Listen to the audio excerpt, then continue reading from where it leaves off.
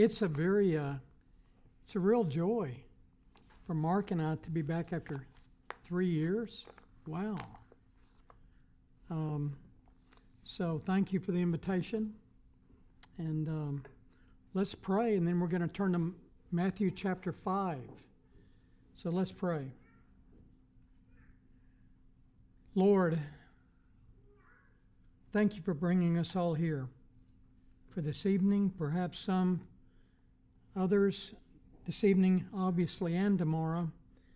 But we just say this time is yours. Strengthen us after, Lord, a work week and travels and a wonderful meal. Lord, we need help tonight to be alert, to be quickened, to be to receive the aid of the Holy Spirit, to just hear your word with ears within our hearts, to receive the word into our minds, that we might be changed. So help us. We ask you to give us your Holy Spirit according to the promise of Luke 11:13, that we would tonight, Lord, hear your voice and profit from your word. So we thank you and we praise you. In Christ's name, amen. We'll read Matthew 5, 1 through 4. And seeing the multitudes, he went up on a mountain. And when he was seated, his disciples came to him. Then he opened his mouth and taught them, saying, Blessed are the poor in spirit, for theirs is the kingdom of heaven. Blessed are those who mourn, for they shall be comforted. You know, there are many beatitudes throughout the Bible. You know, the statements, blessed are, blessed is. And of course, these in Matthew 5 through 7 are some of the most well-known ones. But you think about, Russell quoted one earlier, blessed are the dead who die in the Lord. Blessed is he who is not offended in me, Jesus said. I think Vance Havner loved to translate that. Blessed is the one who doesn't get upset about how I run my kingdom. And then I thought about also Psalm 32. Blessed is he whose sins are forgiven.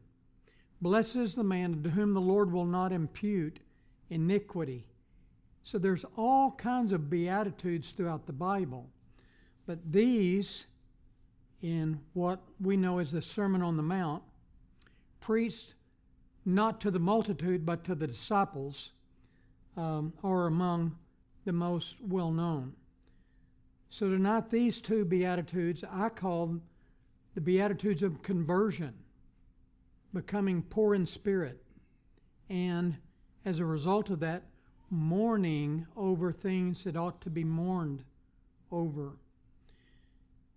You know, the world thinks the teaching of Jesus is so acceptable, so socially, politically correct, so sweet and comforting, so affirming of everyone, until you actually read it.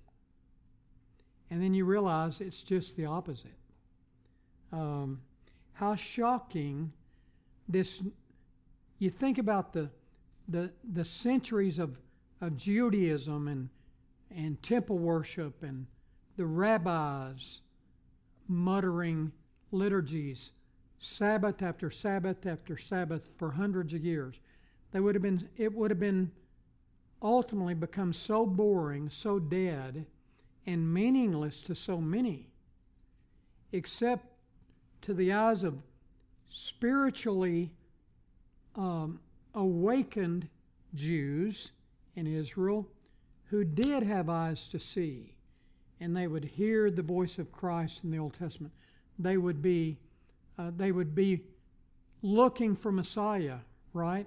And so, but for the most part, by the time Jesus arrives, Temple Judaism was dead, twice dead, and plucked up by the roots. And So for this Nazarene to come and be saying things that men had never heard, and saying them perfectly, and saying them under an infinite and perfect anointing of the Holy Spirit, preaching perfect sermons. You ever heard a perfect sermon? No, you hadn't. You read one, though, if you read the Sermon on the Mount. And so here Jesus comes, so different and authoritative, so awakening. You know, they said, never a man has spoken like this. The gracious words that proceeded from his lips, they were astonished. And it was so glorious, so liberating, but also so condemning of the self-righteous who didn't think they had any need to repent. They had need of nothing new because they knew it all, and they had every box checked and every T crossed and every I dotted. They knew they were right with God, and nothing could have been further from the truth. So here comes the Lord preaching, and both, it says of John the Baptist and the Lord Jesus, they came preaching what in general? They come preaching the kingdom of God, right? John the Baptist came preaching the kingdom of God. Jesus comes preaching it, and that's what he does here in this first fully recorded sermon called the Sermon on the Mount. Matthew's gospel begins and ends with things concerning the king and the kingdom. So Matthew and Mark say at the beginning of their gospel, Jesus began to preach, saying, repent, for the kingdom of God is at hand. Luke 4, Jesus directly says, I must proclaim the kingdom of God. And later in Luke chapter 10, I read this week in going through Luke's gospel, he sends the 70 out 2 by 2, and he tells them, heal the sick and say to the people, the kingdom of God has come near you. So Jesus is ushering in the fullness of the kingdom of God on earth. And then we know ultimately there was past kingdom, present kingdom, and future kingdom. But he's the king bringing the kingdom. That's the point. And so, before we get into seeing these 2 Beatitudes briefly tonight, I hope it's briefly, let's just think about the nature of the kingdom of God. It wasn't external or observable, right? Remember that. Jesus said, the kingdom does not come by outward observation. For behold, the kingdom is within you, or in your midst. And so it wasn't something that could be seen outwardly and judged outwardly, politically, militarily, visibly. No, because Jesus said the kingdom of God is here in your midst, and it doesn't come with observation. He also said, my kingdom is what? Not of this world. For if it were, then we'd be going to battle. And Paul says about the kingdom of God in Romans 14 that the kingdom of God is not outward or external. It's not meat or drink, but it's righteousness and peace and joy in the Holy Spirit. So this language in the New Testament about the kingdom is telling us that the kingdom of God are about spiritual realities that are real within the people of God. It's not about external realities. John Blanchard said this, quote, the Sermon on the Mount is about a revolutionary lifestyle within a rotten culture. And every Christian in the world tonight is living right now a revolutionary lifestyle within a rotten culture. You think our culture is rotting more? Yes, it is. Well, there's 8 Beatitudes here in Matthew's account. And when you closely read the Gospel of Matthew, you see when you come to the Sermon on the Mount, you see what one great preacher of the past said. When you come to the Sermon on the Mount, every little flower suddenly becomes like a big meadow. Beautiful, amazing. You see what's in each beatitude. And I think we get so used to them that we have lost the amazing reality of just seeing what's in them. So let's just hang out for a few minutes in these first two Beatitudes. Now, the first thing to notice is, by way of introduction, his audience. It says in verse 1, seeing the multitude, Jesus withdrew up into a mountain, and he called his disciples unto him, and when they came, he sat down and he taught them. So the Sermon on the Mount was not to the multitude. It was a retreat with his 12 men, who he's beginning to train. And also, it shows us that the Sermon on the Mount is not for the mature, because these guys weren't mature. They were novices, right? They didn't have a clue oftentimes what was going on. And so this tells us that this sermon is for every believer, no matter where we are spiritually in life. A brand new Christian or a saint that's walked with God for 70 years. The Sermon on the Mount is for every believer, and it's about every believer. But also notice this, there's not a single command in these Beatitudes, not one. Jesus doesn't tell them, you need to act like this, you need to behave this way, you need to try to perform these. No, he's declaring what is actually already real and true of them. Blessed are the poor in spirit. Blessed are those who mourn. Blessed are the peacemakers. So, as we think about the Beatitudes tonight, let's just see it this way. These are spiritual, kingdom realities that are already in the life of every believer. The kingdom realities that we read here in these Beatitudes are in every Christian to some degree. If you're a believer, you are poor in spirit already. You are mourning at times over your sin.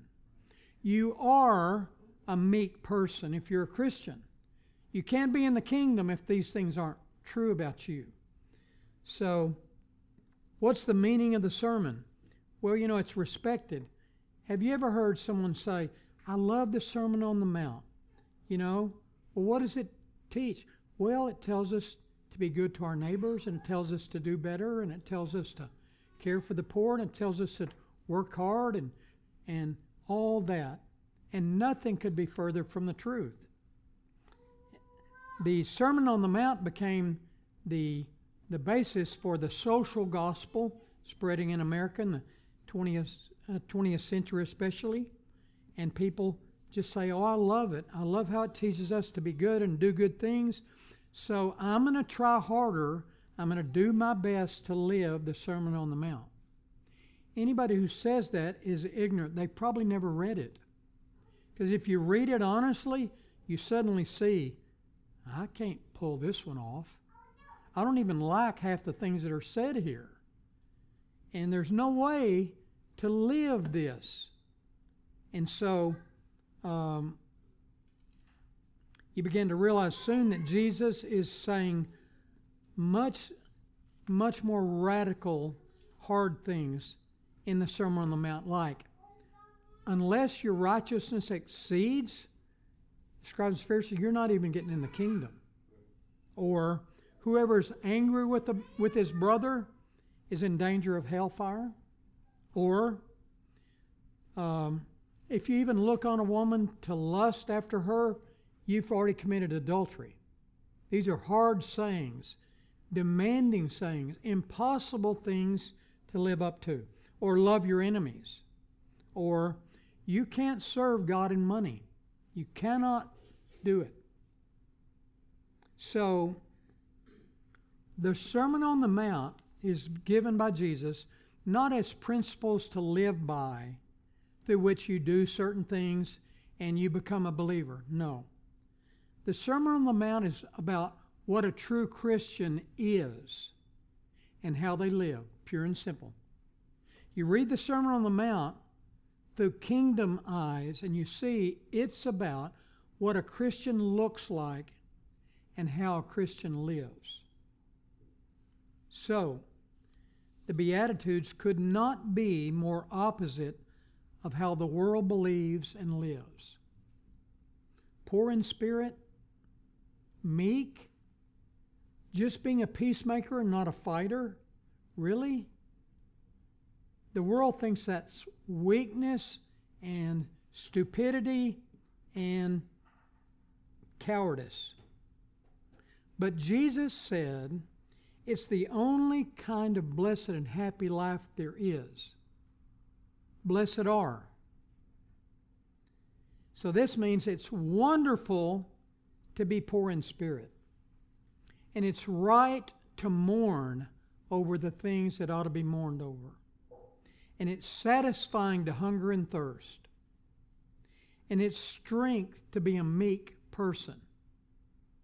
Oh, the blessedness of being a true disciple of Jesus.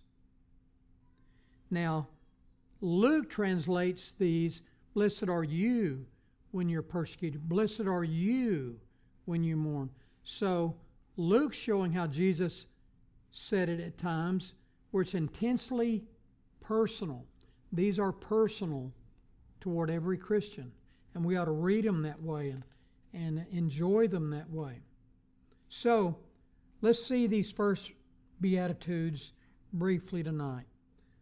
Number 1, blessed are those who are poor in spirit. Blessed are those who are poor. Now, he's obviously not talking about being poor in a general way, but in a very specific way. Not poor materially or educationally, not poor mentally, not poor with a bad reputation, not a poor self-image, but rather poor in spirit. So it's poverty that's hidden, that is not seen outwardly. Poor in spirit. It's spiritual poverty Jesus has in mind. And it's the picture of someone who has nothing and has become a beggar. Utterly destitute with nothing. Not just being poor, but as John MacArthur said, it's begging poor. Somebody who has nothing by which they can sustain themselves at all or take care of themselves. Spiritual bankruptcy. Now, I don't know how much money any of us have in the bank here, but just think if you woke up Monday and found out you were completely bankrupt. Everything's gone. And you had nothing. What would your heart be? Among other things, you'd be very sad and grieved and upset when you realize that you have been reduced to nothing. This is the picture Jesus is giving here. Spiritual bankruptcy. But think of the irony. Now that, Jesus says, is a happy, blessed person who is bankrupt. Not financially, but spiritually. What does it mean to be bankrupt spiritually?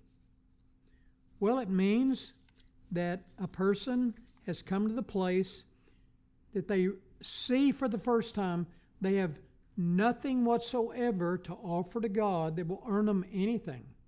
Nothing they can bring to the table. They're utterly a pauper.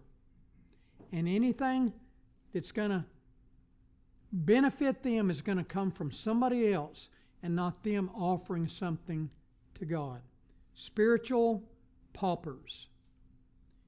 And Jesus is saying, blessed are the poor in spirit, because once a person becomes poor in spirit and they see their true condition before God, that's the door into getting the kingdom.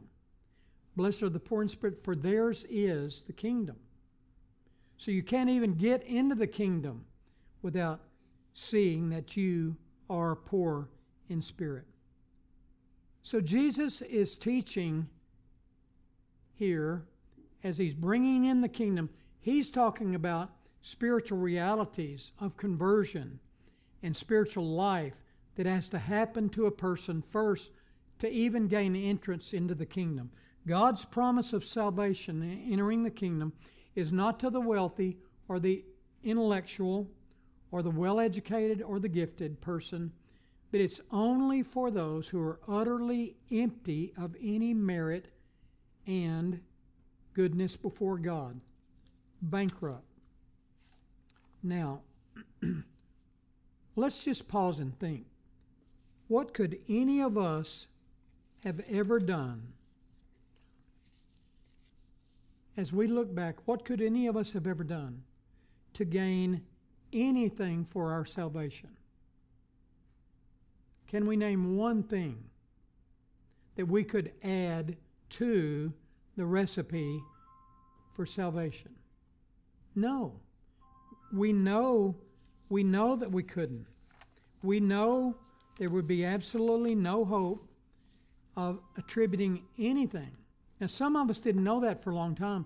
We thought being in church or giving in the offering or serving in the church or being a good neighbor, doing good works, we thought all those were building a resume that God would read, say, you know, you've been pretty good. Just let my son die for you, and that'll seal the deal. You add your part, Jesus will add his. But we realize, if you came to the place of knowing the Lord Jesus Christ, you soon realize that all your good works were what? Filthy rags, worth nothing. Poor in spirit means being a spiritual pauper, destitute and empty, and crouching in a corner with your head hung low, crying out to God for mercy. Sacrifices and offerings you don't want. The sacrifices of God are what? A broken and a contrite spirit. It's that broken and contrite heart that God says He will not despise. So, when a person becomes poor in spirit, it's because the Spirit of God has awakened them to see their condition, and they are being born again. And suddenly their eyes are open and they see that they're poverty-stricken, that they have nothing to offer. And their heart comes to the place of saying, you're the Lord, and I'm the lost. Have mercy on me. You're the Savior. I'm just sinner. Have mercy on me. Nothing in my hands I bring. Simply to the cross I cling. Lord, have mercy on me. Only the poor in spirit get anything from God. And what do they get? Blessed are the poor in spirit, for theirs is what? The kingdom of heaven. What do they get? They get the kingdom. What's bigger in Christianity than the kingdom of heaven? Nothing. That's it. For theirs is the kingdom of heaven.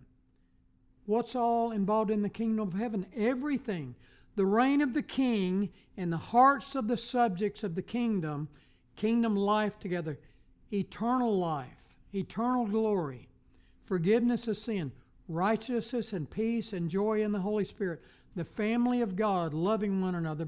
Isn't it just amazing? Brother and I were chatting here a while ago. We couldn't even remember when we've seen each other. And suddenly, you're taking up where you left off. How are you doing? Good to see you. And you're loving each other. The ice doesn't have to be broken, does it, when you're in the family? This is kingdom life, kingdom reality. The poor in spirit get the whole shebang. We get it all. All that's about the kingdom is ours in Jesus Christ. They alone get it all. And I'm telling you, That's better than winning a World Series any day. Just being in the kingdom.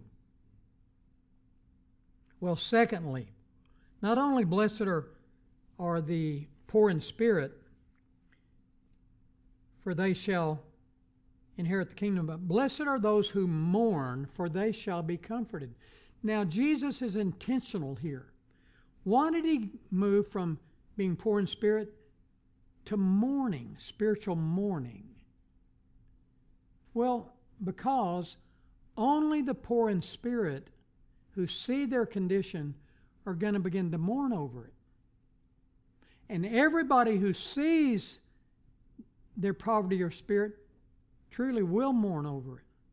So see, he's building a deeper progression of a picture of a Christian. Jesus in these 8 Beatitudes paints a portrait of you as a Christian. This is a picture of you.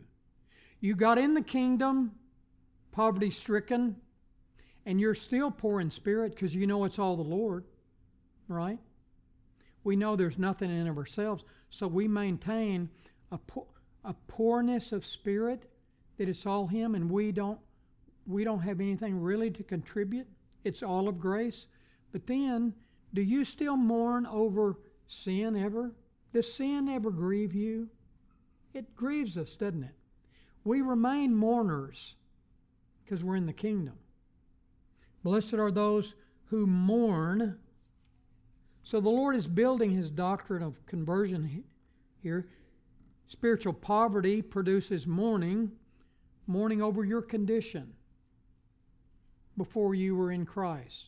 You began to mourn when the Lord began to deal with you and draw you and quickened you to life, and you began to see your sin. You began to mourn over what was true of you then. When the Lord saved me 50 years ago and 3 months ago, in the summer of 1973, suddenly one night, I was overwhelmed with how bad my sin was. I felt it. And that my sins Jesus had taken them and suffered for them on the cross. I didn't know hardly anything. But that became a revelation in my heart. My sins were so grievous, and I was so grieved over, and I began to cry. And I realized He took them. He really took them and bore them. And then my sorrow turned into mourning for a period of time. I couldn't process it. I couldn't find words. And then I realized He had saved me. And my sorrow was turned to joy. And the garment of heaviness became a garment of praise and comfort and joy. So, poverty of spirit always produces mourning over sin. But you know, the world today, it doesn't like anything that's sad. You go in a restaurant, the music is blaring so loudly you can't hear one another talk to have a serious conversation. You go to many funerals the world has, and you can walk out, and there'll be people outside within 3 minutes talking about who's going to win the Cowboys game, because they don't want to have to face reality and death.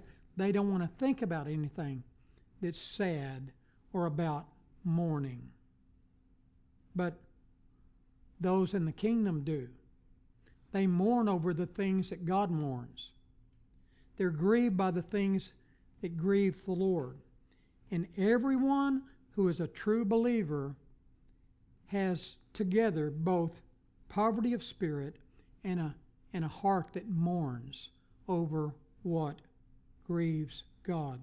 Now, you know, there's 2 examples. I'm just going to read these to you, but 2 greatest examples, I think, in the Old Testament about this idea of spiritual mourning.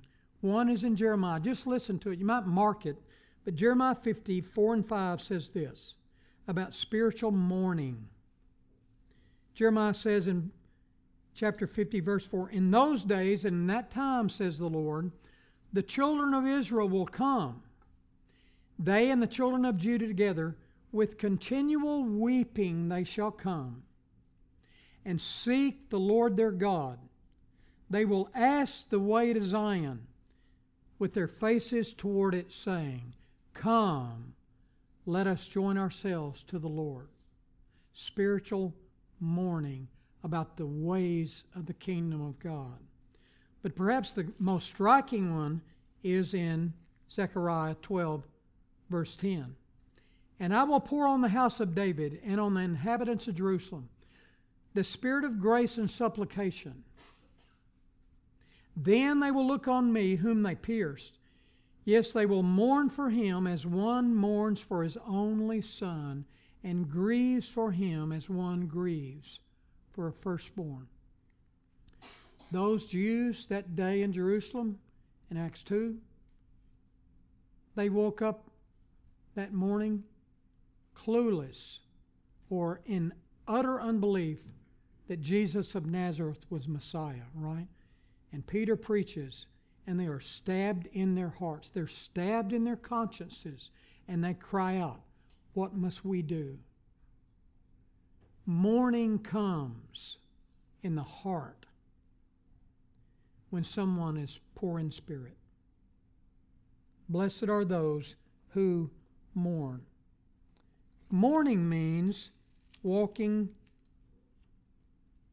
with a sensitivity about our sin. And see, this is a kingdom reality that's in us. If you're a Christian, you have a sensitivity about sin if you're walking with the Lord. If you're a Christian, when you sin, it grieves you and you don't want to do it. That's a mourning of spirit over sin because you don't like it anymore because you have a new heart. David, Psalm 51. Peter, when the Lord fills the boats with fish, Peter realizes this is not an ordinary man. Depart from me, Lord, I'm a sinful man. An awareness of sin. Believers keep on mourning over their sin. Do we mourn over our sin? Do we take it seriously? Does sin grieve us? Are we quick to abandon it? Are we quick to repent? Spiritual mourning is a blessed thing. Those who mourn are blessed because they and they alone will be comforted. And that's the promise. The comfort of being in the kingdom. The comfort of sins forgiven. The comfort of joy and assurance and peace. The comfort of knowing, Lord, I don't rejoice that demons are subject to me, but that my name is written in heaven. The comforts of God that a child of God has, that now God is your Father and He loves you with an everlasting love. Oh, the comforts, the blessedness of the believer who's poor in spirit and who mourns. Theirs is the kingdom of heaven. Amen. Let's pray.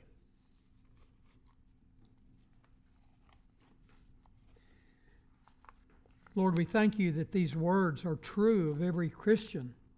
The blessedness of being a disciple, the blessedness of being a follower of Christ. Lord, seal the truth afresh in our hearts about the kingdom realities of these Beatitudes. And we together, Lord, we say, Blessed be your name, O Lord Jesus. Amen.